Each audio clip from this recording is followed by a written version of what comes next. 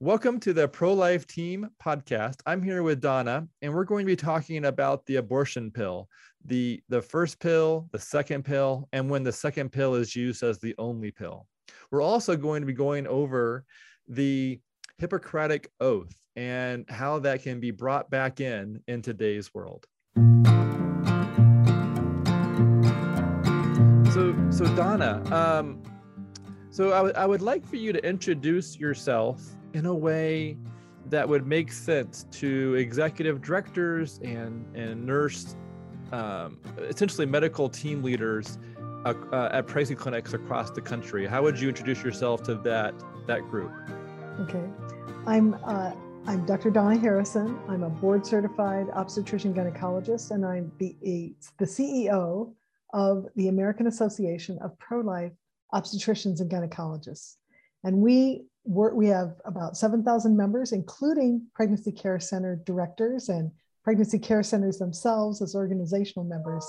And we exist to equip you to be able to make an evidence-based defense for both the pregnant woman and her unborn child. So we comb the peer-reviewed medical literature and let you know how abortion affects women. And it's a scientific argument to defend women, because abortion really hurts women. And then specifically, I wanted to talk to you today about I'm not sure if I would call it I'm not sure what adjective to use, but the do-it-yourself abortion problems that exist in the world. And then and also, can you explain, well, maybe we should start by trying to describe where do-it-yourself abortions exist. And then maybe describe like what it is, and then we can talk a little bit about more ideas regarding do-it-yourself at-home abortions. Okay.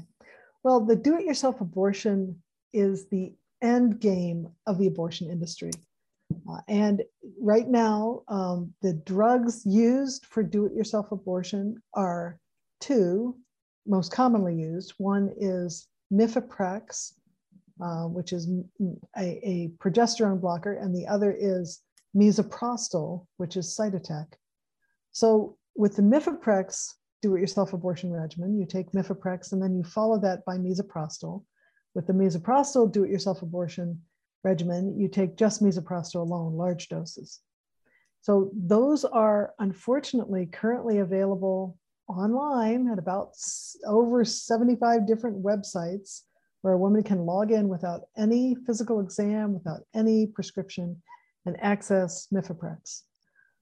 But what's even worse is that any pimp can do that as well, and any abusive boyfriend.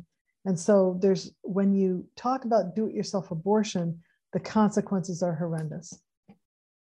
So let me jump into one of the scenarios. So what happens if a woman is far along in her pregnancy and she goes for the end game piece, where that's the second pill as the only pill? Mm-hmm. What happens in that scenario? Well, misoprostol, which is Cytotec, which is the second pill, that causes the uterus to contract. So she will put herself into labor. And sometimes the baby dies in that process, and sometimes the baby doesn't. And a lot of times the placental tissue doesn't separate. And so she ends up with massive hemorrhage. So this is a really dangerous thing for a woman to do late in pregnancy. Okay, and where do most of these women end up experiencing this? Is this usually in their home, in their bathroom by themselves? Like, how do we have any idea of,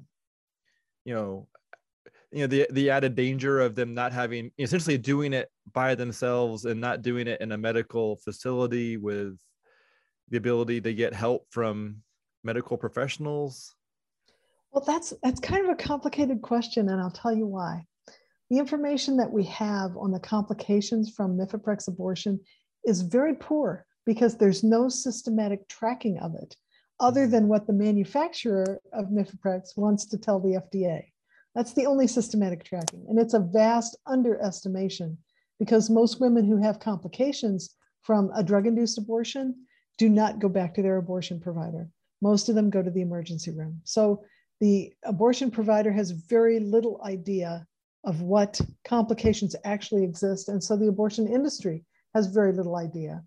And most of the papers published about abortion complications are published by the abortion industry.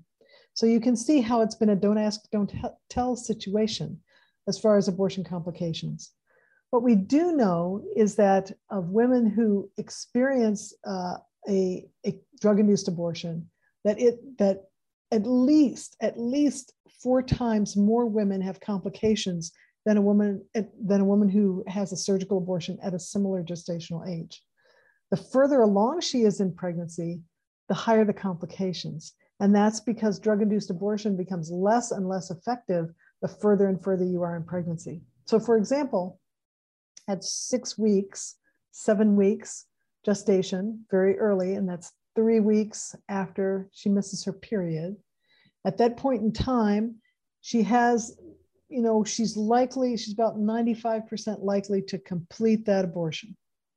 But when you get to 13 weeks and 14 weeks, almost 30% of women hemorrhage and require emergency surgery. So it's dangerous, and the further along in pregnancy, the more dangerous. And what's even worse is that most women of women who become pregnant, half of them do not have an accurate idea of how far along in pregnancy they are. So we know from studying women who want to keep their pregnancies that when you do that first trimester ultrasound, about half the time you have to change the due date because the ultrasound is so far off from what the woman thinks. Mm-hmm. So with the abortion industry pushing for complete demedicalization, then what we're going to have is we're going to have women who are much further along in pregnancy than they think they are, and they're going to hemorrhage. And if they don't have access to an emergency room, that hemorrhage could lead to death. So can you tell me, what exactly does hemorrhaging mean? Can you describe, I'm not familiar with what that is. Okay, hemorrhaging is when you bleed. So you're in a term pregnancy, you can lose your entire blood volume in 5 minutes. Okay, so when you deliver, it's really important that you deliver in a place that's safe. When you use a drug-induced abortion, the chemical mifeprex actually keeps your uterus from contracting down, the blood vessels from contracting. So it chemically keeps you from being able to stop the flow of blood after you deliver the baby. And that's why mifeprex is so dangerous later in the pregnancy, because mifeprex is not as effective in separating the tissue. And even when it does, your uterus doesn't clamp down as well. So hemorrhaging looks like one woman whose adverse event I reviewed, who had to have 10 units of blood because she was bleeding so much, and others who lost over half their blood volume. And the only reason they lived is because they were close enough to an emergency room to make it. But had they been out in the rural area, which is where the abortion drugs are being pushed, then they would have died. If they couldn't have reached the emergency room in time to get transfused, they would have died. So mifeprex essentially creates it so someone's more likely to bleed more based on one of the results of taking that mifeprex? Correct. Well, based on one of the things that mifeprex does in the body. One of the things that it does is it interferes with the ability of the tiny blood vessels in the uterus, which in pregnancy are not so tiny, interferes with the ability of those blood vessels to contract and stop bleeding. So if someone had a miscarriage, would that essentially be less dangerous to them than mifeprex because they essentially maintain that ability to stop the bleeding? Or how would you compare a miscarriage experience maybe to a person that took mifeprex? Well, actually, it's a very interesting question, because there was a push to use mifeprex and misoprostol in the management of spontaneous miscarriage. And what they found was, yes, it does cause the tissue to pass, but the women who had mifeprex had higher bleeding than women who didn't. Okay. So it has been studied, and mifeprex does cause an increase in bleeding in those women. So is Mifeprix like as the only regiment or pill? Is that legal in the United States? Yes, Mifeprix was approved for the purpose of abortion in 2000. And that in and of itself is a whole nother podcast. But here we have in 2000, the FDA approving a drug that treats no disease. And not only doing that, but approving it on a fast track. Even though it's worse, its outcome is worse than surgical abortion. So like I said, that's a whole nother podcast. But yes, it is legal. The FDA did put, at that time of approval, the FDA did put some restrictions on the use of the drug because FDA has very little ability to control how a drug is used after it grants approval. But one of the few ways it can control somewhat how a drug is used is by something called the REMS, the Risk Evaluation Mitigation Strategy. Currently, the REMS is under review. And what you have to understand, what is the REMS? the REMS is the Risk Evaluation Mitigation Strategy. It's the criteria that the FDA puts on a drug as to how it can be used after it's approved. So the REMS has required that a patient be seen by a doctor, what a thought, before getting Mifeprix. Why? Because a doctor is supposed to tell the patient how far along she is, supposed to find out whether the pregnancy is in her womb or in her tube. If it's in her tube, it's an ectopic pregnancy. And the symptoms that she'll experience with a Mifeprix abortion, the pain, the bleeding, are exactly the same symptoms as a rupturing ectopic pregnancy. And some women have died because when they called the clinic with their pain and their bleeding, they were told, oh, this is normal. This is part of the Mifeprix abortion. And then they bled to death at home because the ectopic pregnancy ruptured inside. And the person who prescribed never ruled out the ectopic pregnancy. So a doctor is supposed to rule out an ectopic pregnancy, supposed to tell a woman exactly how far along she is. Why? Because as the pregnancy gets further and further along, her risk increases. So there's no way that you can give an accurate, informed consent to this woman prior to Mifeprix unless you know exactly how far along she is. So and they were supposed to test for ROGAM, for RH, for a blood type that is RH negative. And if the woman has an RH negative blood type, she was supposed to receive something called ROGAM, which will prevent her from having complications in subsequent pregnancies. All of those things were supposed to happen. The REMS required the in-person doctor visit. Now, the abortion industry says we don't want an in-person doctor visit because basically the abortion industry wants this drug available without any kind of medical supervision.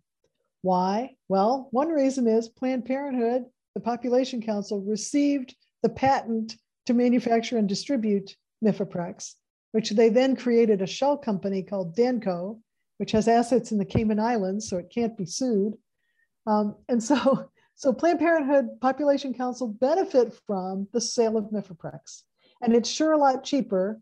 You don't have to worry about those pesky physicians. Sure a lot cheaper to just be able to distribute this drug and get paid for it than to actually do medical care for women. So it's a huge problem as far as women's safety goes. And it is something that the care that are given to abortion patients is something that would be medical malpractice in other aspects of gynecology. Wow, I've got so many questions. Okay, I'll slow down. No, it's really good. I mean, I honestly, I didn't realize that there was, I didn't quite know where this conversation was going to go, but this is really helpful. So I'm going to ask the question based on what you last said, which is, so based on Planned Parenthood's, the company that they created and they have the patent on Mifeprix. So they're the only provider of Mifeprix, or do they license this to other groups to be able to also use, or is this through their Danco Cayman Island company primarily only? So back in 2000, actually in the late 90s, the manufacturer of the drug, Roussel Uclof in France, was told to bring the drug to the United States. And they said, we're not going to do it because the liability is too high in the US medical system. So they gave, without cost, or maybe $1, they gave the right to manufacture and distribute to the Population Council / Planned Parenthood. Planned Parenthood and Population Council didn't want the liability either. So they created a shell company called Danco. Danco really doesn't manufacture anything. So Danco contracted with Hualing Pharmaceuticals in China. And at that time, Hualing Pharmaceuticals was under censure by the FDA for shoddy drug manufacturing. But that's where Danco originally got the Mifeprex. Now, whether or not they currently still use Hualing Pharmaceuticals, I don't know. That's very shrouded in secrecy. But that's how they started. So received the approval from FDA to supply a generic Mifeprex. But what you have to understand with generic drugs is a generic drug is a drug where at least 85% of the pills have at least 85% of the active ingredient. So the quality of these drugs is unknown. Okay. What's even more concerning is that these drugs are being mailed from India and China and wherever in the UK, being mailed overseas to people who buy them online.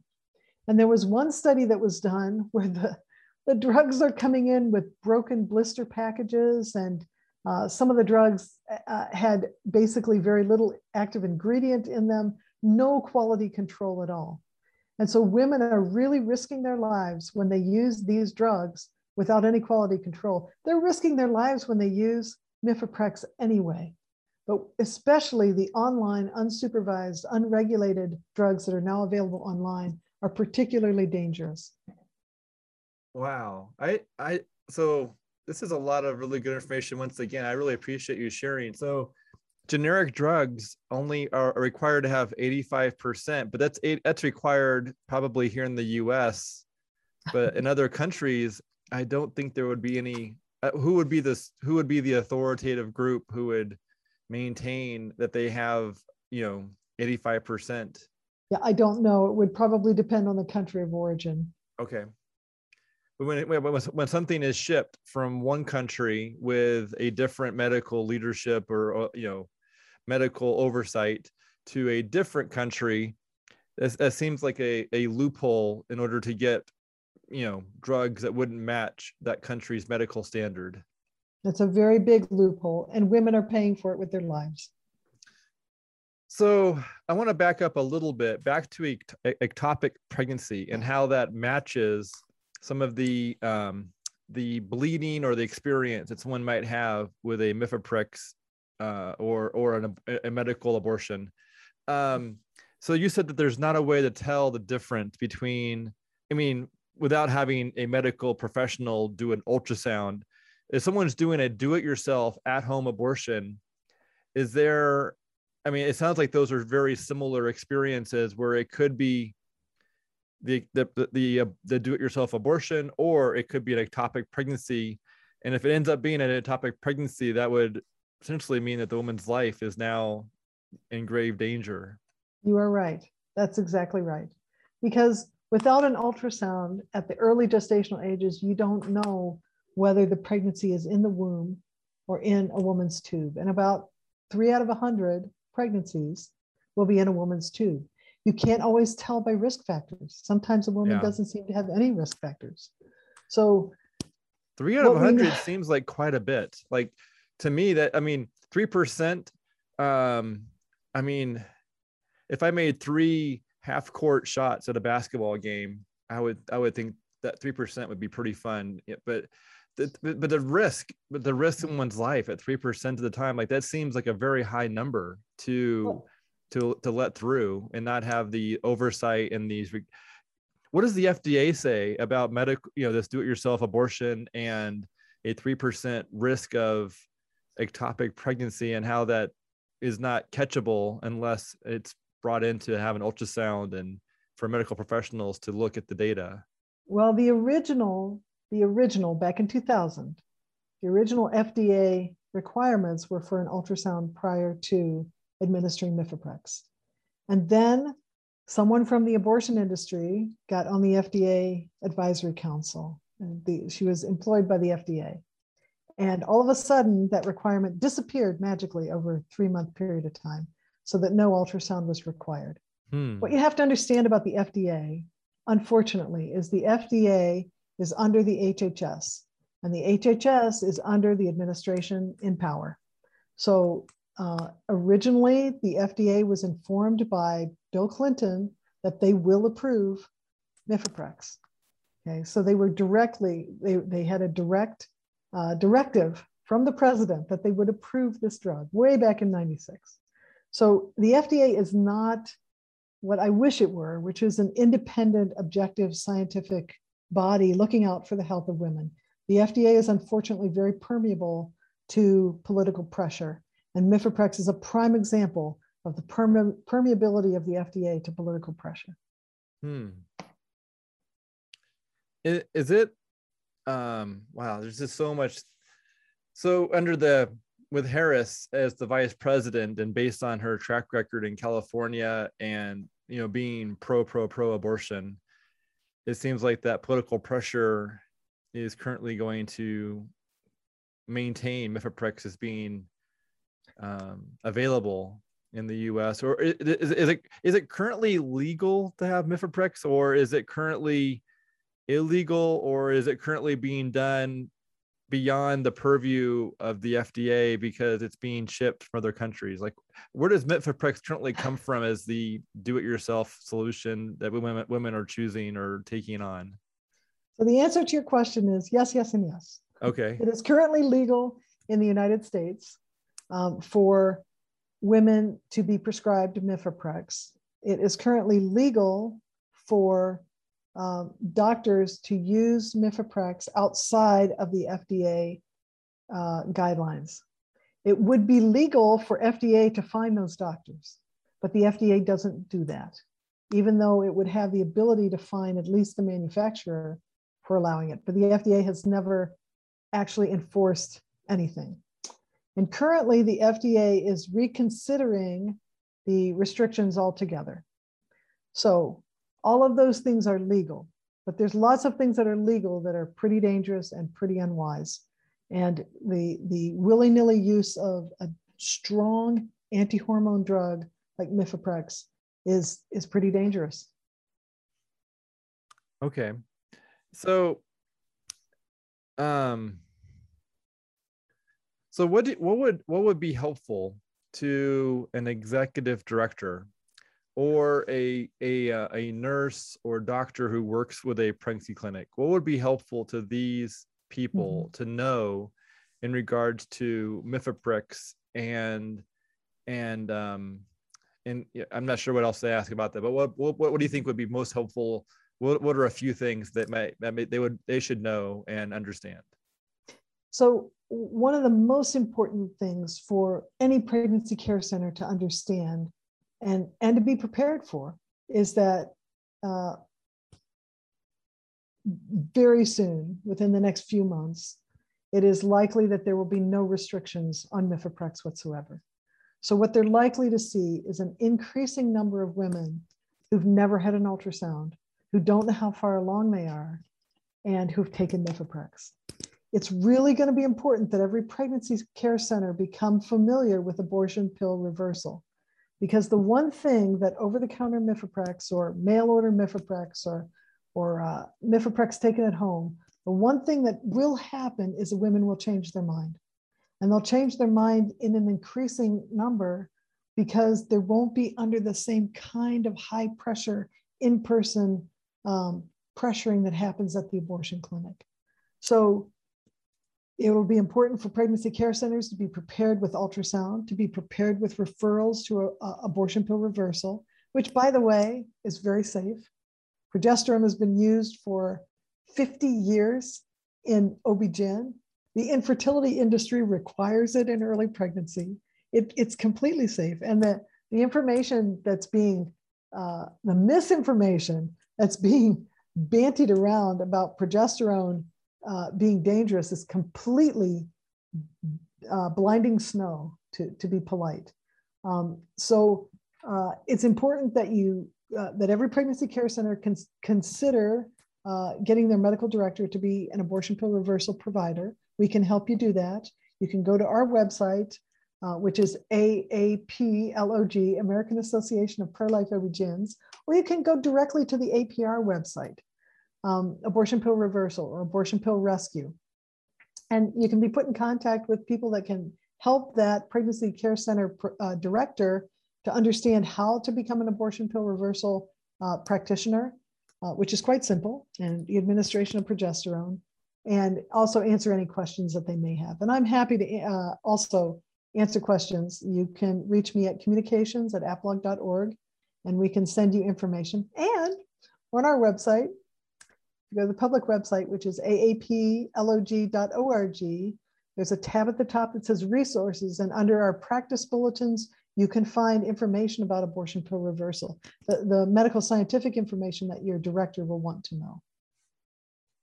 So when it comes to abortion pill reversal, one thing that I've been trying to grapple with would be, so it makes sense that it reverses, I think it's about 60% when someone takes the first pill designed to starve the baby.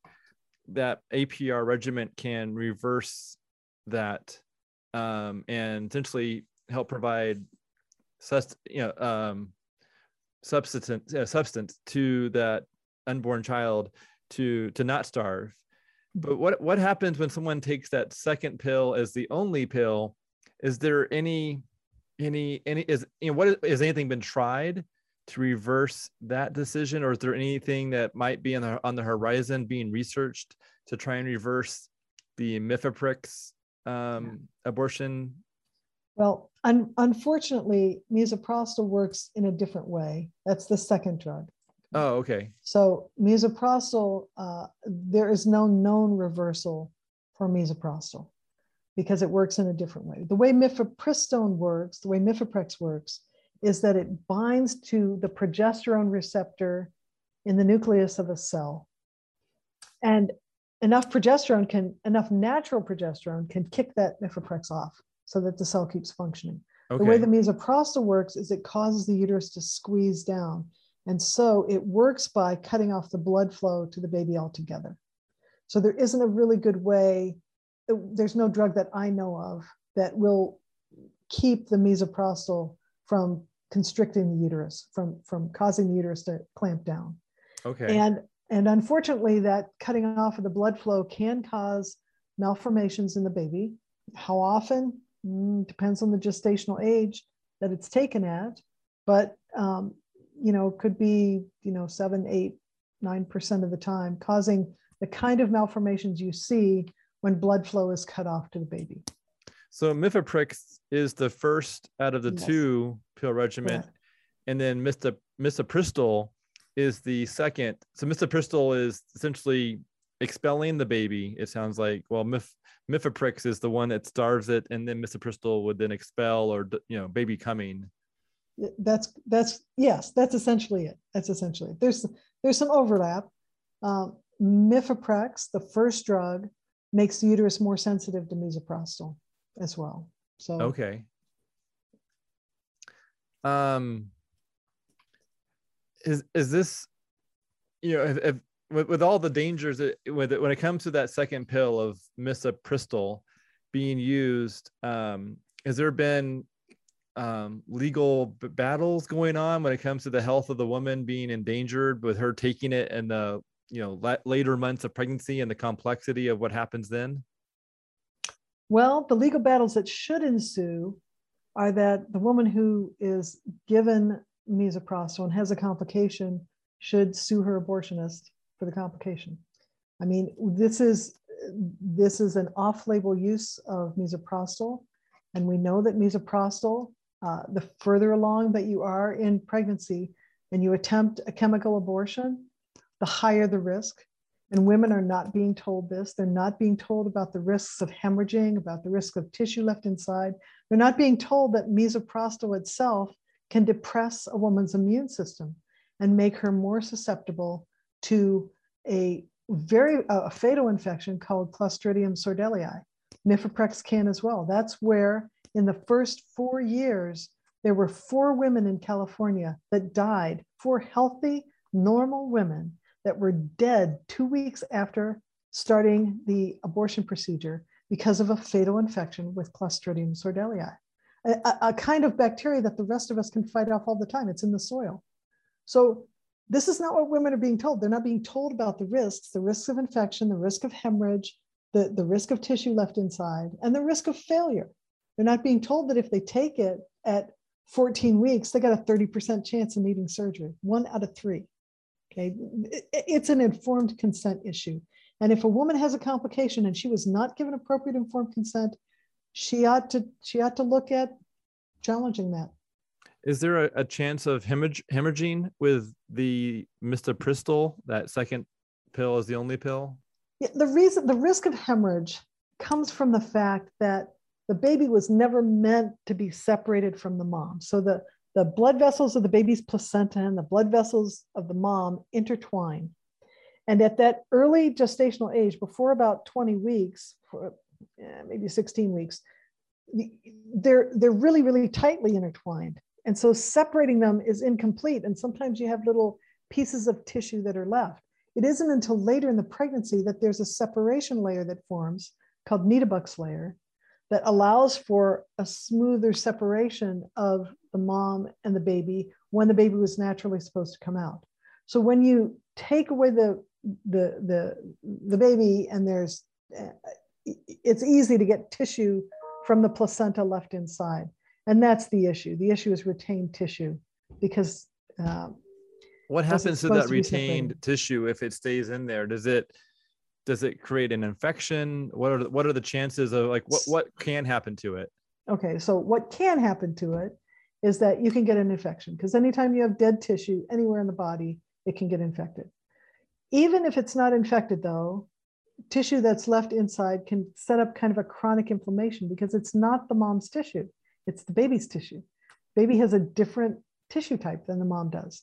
And when the progesterone levels from her pregnancy go down and she doesn't have the same immune tolerance, to baby's tissues that she had before, so you can set up chronic inflammation. And 2 things that we hate to see in OB, one of them is cervical damage from dilating the cervix. And the other thing we hate to see is inflammation, because both inflammation in the uterus and dilation of the womb at early gestational ages by a D&C, both of them can lead to premature labor, preterm birth in subsequent pregnancies. So there's over 60 studies not 60, 160 studies in the medical literature over the last 5 decades, which have shown that women who have abortions, surgical abortions, and medical abortions that require surgical completion, that those women are at greatly increased risk of having premature labor in the subsequent pregnancy. And that premature labor is at the edge of viability, 22 to 26 weeks, the preemies that barely make it. So abortion is a setup for preterm birth and subsequent pregnancies, and preterm birth that can result in significant complications for their future children or the inability to have children. So it doesn't, when someone's looking to get this, do these websites list out the risks? Does Planned Parenthood describe these lists? Like what's the experience at these places that are providing this? It's painful. Go to some of the websites, just Google it and go to it. They will say it's 100% safe. There are no complications. Women can do this as they want in the privacy of their home, not saying that what that means is you're on your own, baby. If you have a complication, it's your problem. So no, women are not being told what the complications are. And when any literature is quoted, they quote abortion industry studies, which look at how many women come back to Planned Parenthood for their complications. Well, very few. And the reason is because a lot of abortion clinics, when you have a complication after hours, they'll say, thank you very much. You have reached Women's Center.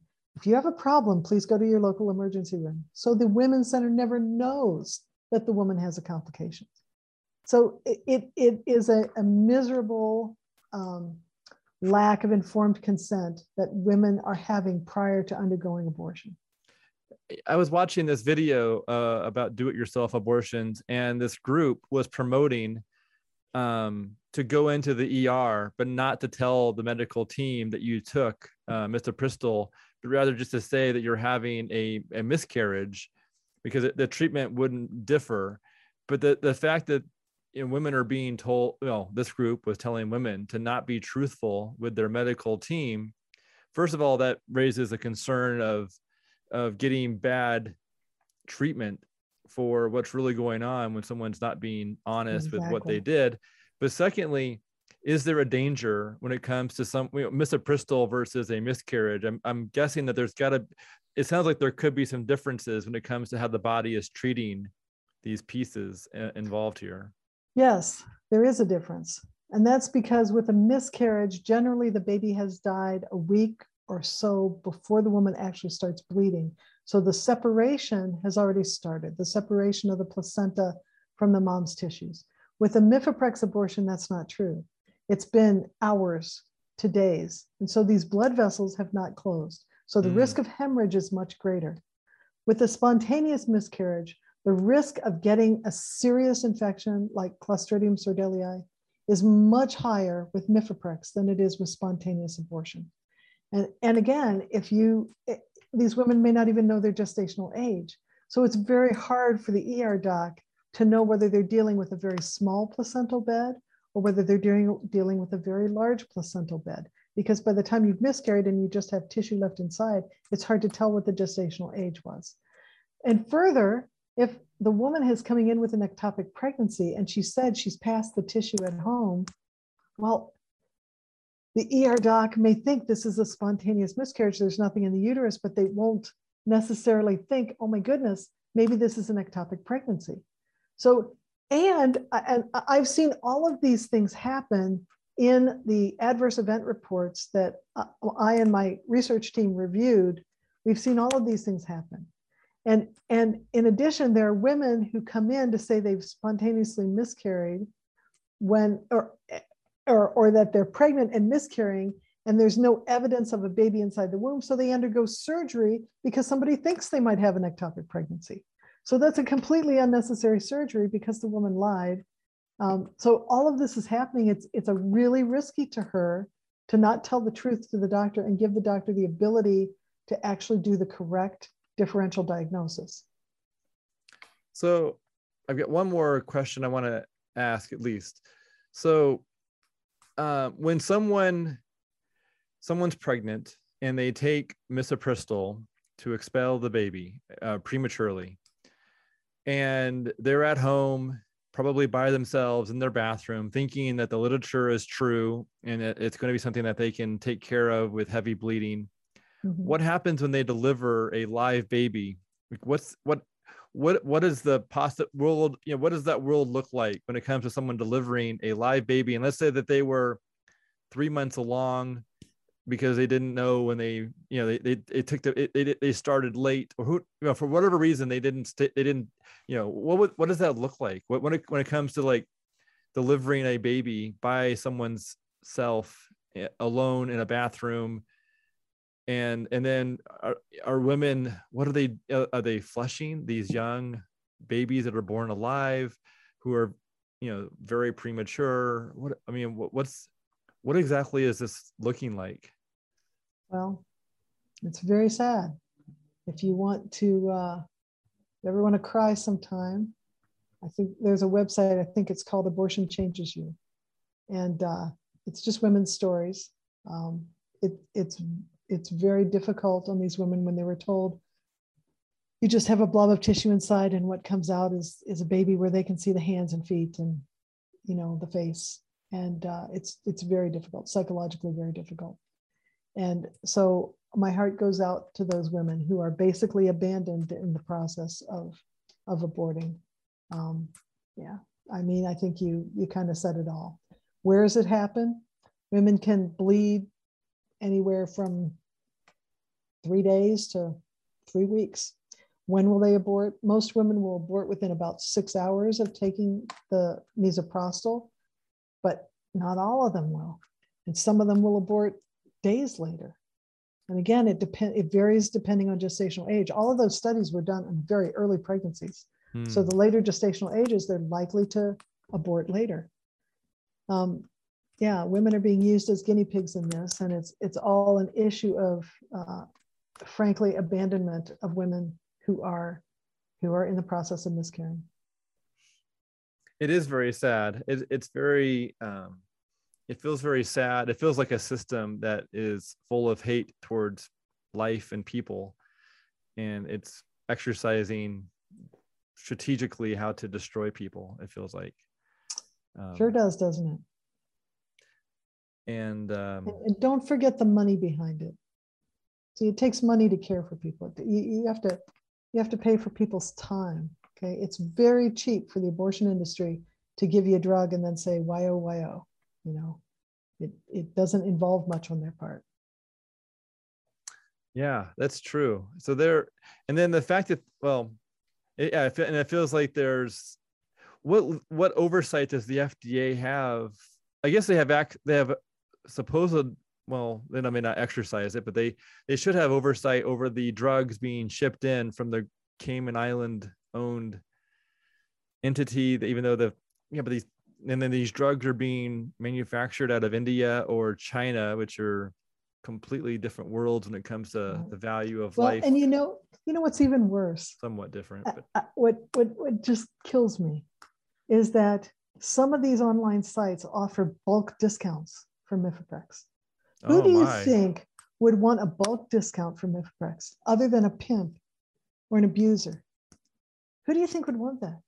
There's no guarantee as to who's buying these drugs, and there's no guarantee as to who's ingesting these drugs. So this just greases the wheels for pimps and abusers to manage their herd. It's so obscene. And there should be a national feminist outcry over this. Where is it?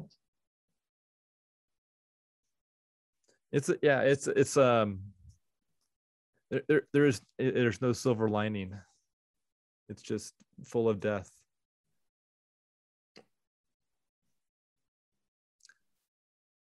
So when women reach out to a pregnancy clinic because they feel like they've been lied to, they've been injured, they've been hurt by the message, by this treatment and then they find out, through experience that it's different.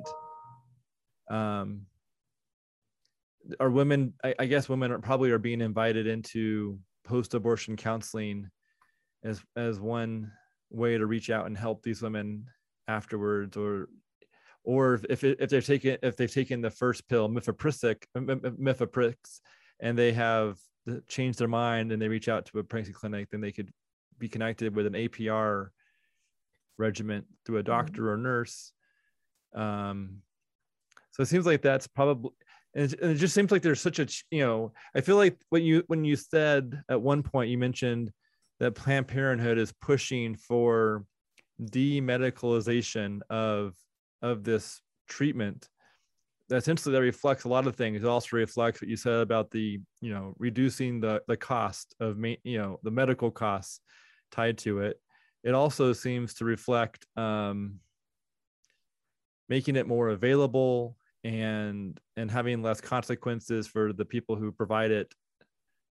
I'm trying to wrap my head around that demedicalization. And it also seems like it invites people to take it more often at the wrong time or later times, which increase the complexities and dangers of it. You said it. It's first of all, what people have to realize is that elective abortion has no medical indication. That's why it's elective. Okay, if there's no medical reason to separate the mother and the baby, then it's not medical care. It's something else. It may be social control, it may be depopulation, but it's not medical care. Medical care doesn't kill. That's what the Hippocratic Oath is all about. We took that oath to say, we will not kill our patients. We won't kill them by euthanasia, and we won't kill them by abortion. So Planned Parenthood has pretended all these years that somehow abortion is medical care. And now they're saying, well, it's really not medical care because you really don't need anybody medical involved. But you can't have it both ways. And they're admitting to the fact that it really isn't medical care, and that it is something that is just about access, which on Planned Parenthood side, access means money. Okay, the more you access the drug pusher's drug, the more money the drug pusher makes. And that's kind of the situation that we have here. So yeah, it is not a good or safe situation for women. And women are going to have to really look 2 or 3 or 4 times to get the information before they even think about doing an abortion. And most pregnancy care centers are going to need to start being prepared to see more and more women who have done this to themselves at an unknown gestational age. Ultrasound is going to be critically important for pregnancy care centers. And also being part of the abortion pill reversal network is going to be really important. Well, can you tell me what is the Hippocratic oath that a medical professional takes at the time of, because it feels like, how does a doctor or nurse who takes that oath connect with providing something that would not be considered care for all patients involved? Well, that's a whole nother podcast, but I'd be love to go over it just real briefly with you. Sure. Unfortunately, the actual Hippocratic Oath hasn't been taken at most medical schools since the 1980s. And that was a reaction to introducing elective abortion. Because it was actually really tied to that? That you can't do an elective abortion if you've taken the Hippocratic Oath. It explicitly says, I will not do an abortion. It's not mincing words. It also explicitly says, I won't participate in assisted suicide or euthanasia. It explicitly says that. So in order to get around that, medical schools often started to create their own oaths, which say things like, I vow to make the planet green, and I vow to use society's resources well. And none of that has to do with the doctor-patient relationship. The doctor-patient relationship is established by the oath, which says, I will never hurt you. No matter what the circumstance, no matter what I'm paid, no matter what pressure is put on me, I will not hurt you as a matter of integrity, as a matter of medical integrity. And so those practitioners who do abortions are violating the Hippocratic Oath. Maybe they never took it. Maybe they don't care. But they're violating what has been a basic tenet of medical ethics for 2,500 years. I did not know that the Hippocratic Oath was not currently being taken by newer doctors since the 80s. In many places. I won't say all places, okay, but in many places it's not taken. And the oaths that are being taken have barely anything to do with not hurting people. They have to do with social justice. They have to do with other things, but it's not the I will not kill you. Yeah, because I can't think of any other frictional point beyond abortion and euthanasia that connects with not taking the Hippocratic Oath, because it seems like a very beautiful statement of care. But obviously it's at odds with providing uncare or abortion. I'll tell you something that would change the face of medicine. If every person that hears this podcast, the next time they go to their physician says, hey doc, did you take the Hippocratic Oath? What oath did you take? And ask them. That would change the face of medicine, because what we need a patient-centered accountability on physicians. And if your doc didn't take the Hippocratic Oath, the real one, the one that says I won't do abortion and euthanasia, you might want to find another doctor. Yeah. And then, or if he didn't or she didn't, perhaps they could take it today. I don't see why a doctor couldn't take it if it wasn't part of their medical school's, tradition, their newer tradition. Well, no, I didn't pay you to say that, but since you have said it, please advertise the opportunity to take the Hippocratic Oath today. Yes, Epilogue has regional gatherings around the country. We've started them this year to offer Hippocratic Oath re-swearing, to explain what the oath is, to offer doctors an opportunity to retake it. Our next ceremony, our next gathering, it's a regional gathering. Our next gathering is in Utah on November 6th, but you can also join virtually. We've had docs join us from all over the world. Oh, So that's you can, cool. and if you go to our website, you'll see it. It's the Hippocratic gatherings is what we've called them. Wow, I And had we no will, idea that you were involved in that. yeah. It just came up out of conversation. So, well, we recognized the need just like you did. And we said, what can we do about it? We can offer docs, we can educate them about the oath, and we can offer them an opportunity to actually re-swear it. And we send you a certificate and a pin to remind you to post in your office. This is what the oath is. And it's a pledge between you and your patients. It is your patient's, it's your patient's guarantee that you're going to be on their side and not on the side of somebody who wants to cut costs.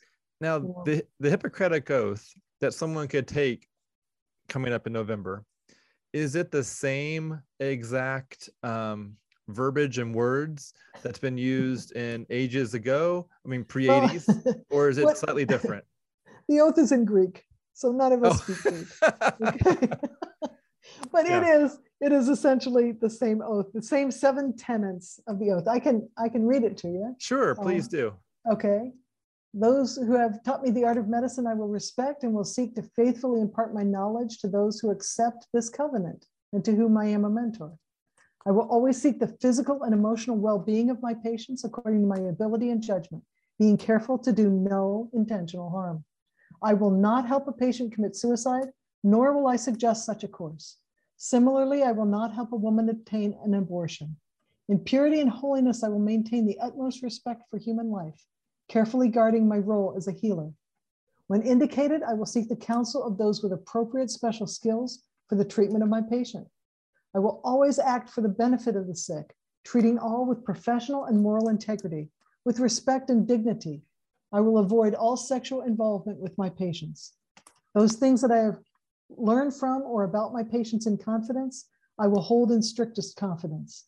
May I be found faithful to these promises, and may I enjoy the practice of my art, being respected as one who is dedicated to the healing of the sick. That's the oath. I have it on my wall. Right up there. So it's seven tenets, patient confidentiality, don't have sex with patients, don't take advantage of them, be humble enough to refer to other people, don't do abortions, and try to teach other people who also adhere to this oath. So those are the 7 tenets. It's easy and important, and was the basis of medical ethics for 2,500 years. So I'm sort of guessing that the word abortion wasn't in the original from 2,500 years ago, because they probably didn't use that word. That's a newer modern word. So I'm assuming that might have been added within the last 50 years or something, right? No, that word was there. Was it People really? knew about abortion. That's why the oath was taken. See, in Hippocrates' day, and this is 2,500 years ago, doctors would do whatever you paid them for. You wanted them to abort you, they'd abort you. You wanted them to kill off your husband, they'd kill off you for a price. And Hippocrates said, no, that's not what medicine is. Medicine is a healing art. So he was a reform movement among the physicians of that day. Wow. Physicians have known about abortion for a long time. I mean, 2,500 years. I had no idea that language would have been the same language. I mean, the same language today is being, it had that longevity, those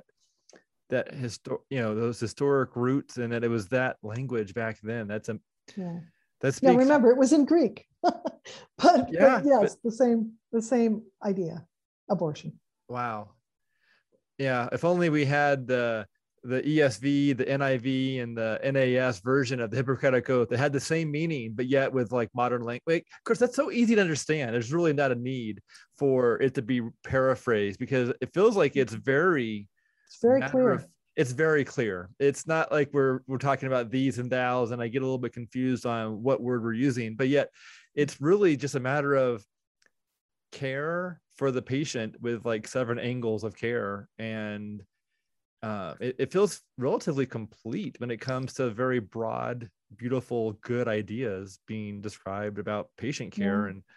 And for that to be removed because of the desire and need, or whatever, not need, but the desire to kill people in certain situations, essentially when they have the least amount of voice or quote benefit or value to some people in society based on their ability, or I mean, who knows what, I mean, so I don't want to even try and explore that thought process, but the people who are most vulnerable are the ones that are being eliminated. Yeah. Yeah. It's a utilitarian worldview. See, it's a worldview that says we'll maximize the happiness of the state.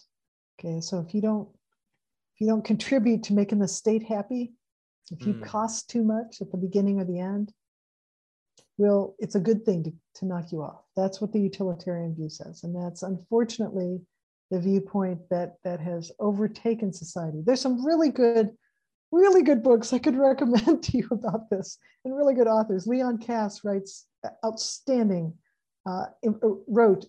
stuff about the role of medicine and what it means to be a physician. A physician just isn't anything. There's a specific role to being a healer, and that does not include knocking people off. It just doesn't. Do people who are not doctors or nurses take the Hippocratic Oath, or is there a similar oath for other professions? That I don't know. Okay. I mean, I'm sure there's oaths for other professions, but the Hippocratic Oath was specifically for physicians, but there's nothing to keep a nurse from doing that. She or he are also part of the healing profession. So frankly, it really should be the foundation now of medical ethics for all the healing professions. What does it look like to take the Hippocratic Oath? Is it a matter of saying it out loud with like someone's hand up in the air, or what does the posture look like, and what does the experience look like? Well, I can only tell you what we have done to encourage this, and we've had about now probably 8 ceremonies, Hippocratic Oath ceremonies, and what it has involved in smaller groups at breakfast or lunch or supper or at our national conference.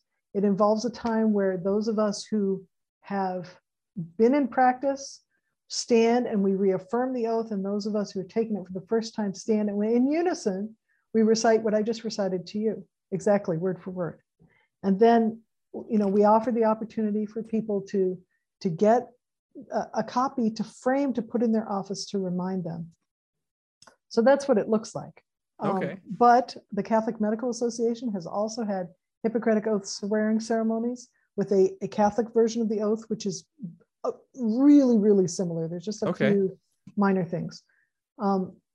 And they've done that for decades. So they would do that at the graduation ceremonies of medical students in places where the Catholic Medical Association has associated medical schools. They would offer the ceremony. Like I participated in one as a speaker years ago up in Milwaukee.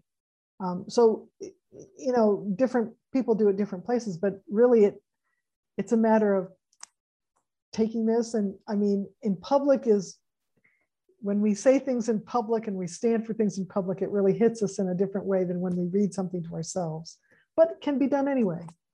It's a matter of saying, this is the oath, this is what I believe in, forms the foundation of my medical practice, and this is how I'm going to live. And so help me God, this is how I'm going to live. Have abortion clinic workers, or a doctor who works at an abortion clinic, do you know of them wanting to say the Hippocratic Oath and then being refused? Or what happens if someone like that does try and take the Hippocratic Oath and then they're not upholding it?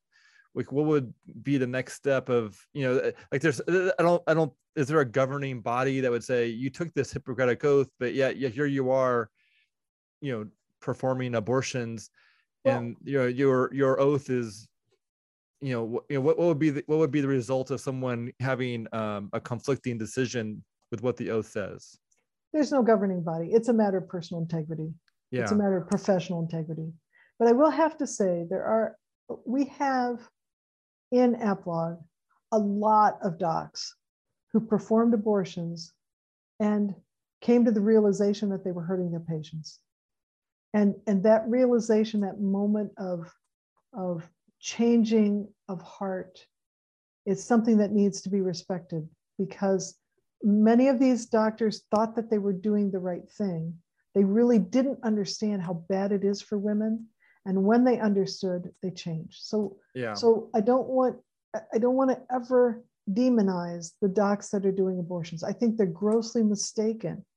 But I think that if they dig, if they try to see what it really is doing to their patients, those who have integrity will change. I mean, you all know Abby Johnson. Yeah. She's not a physician, but Yes. you all know Tony Levatino. Okay. Well, and Tony Abby Levatino, Johnson's ministry of the and then there were none, yeah, or Tony, but yeah, calling people out of the abortion clinic right, and offering them love right, and care and not judgment, but rather right, helping provide them with healing and a right. pathway to meet Jesus. Or, I mean, they met Jesus and that's why they're now changing. That's probably more realistic, is that they, anyways, but all that to say is it's not calling for them to be imprisoned or to Right. be punished, but rather for them to be cared for, Hippocratic Oath style, with them receiving that care and love. And to reimagine their practice, to understand Yeah. what they were called to. It's a better thing to heal than to kill. Well, that's really beautiful, and I think that might be a good end to this story and this dialogue. And wow, that's just the Hippocratic Oath. What a beautiful thing! Like that is just that's something that needs to be embraced. And I'm so excited to hear that you are promoting and rejuvenating that self-governing idea that I'm going to provide the best care and not hurt those who I'm caring for.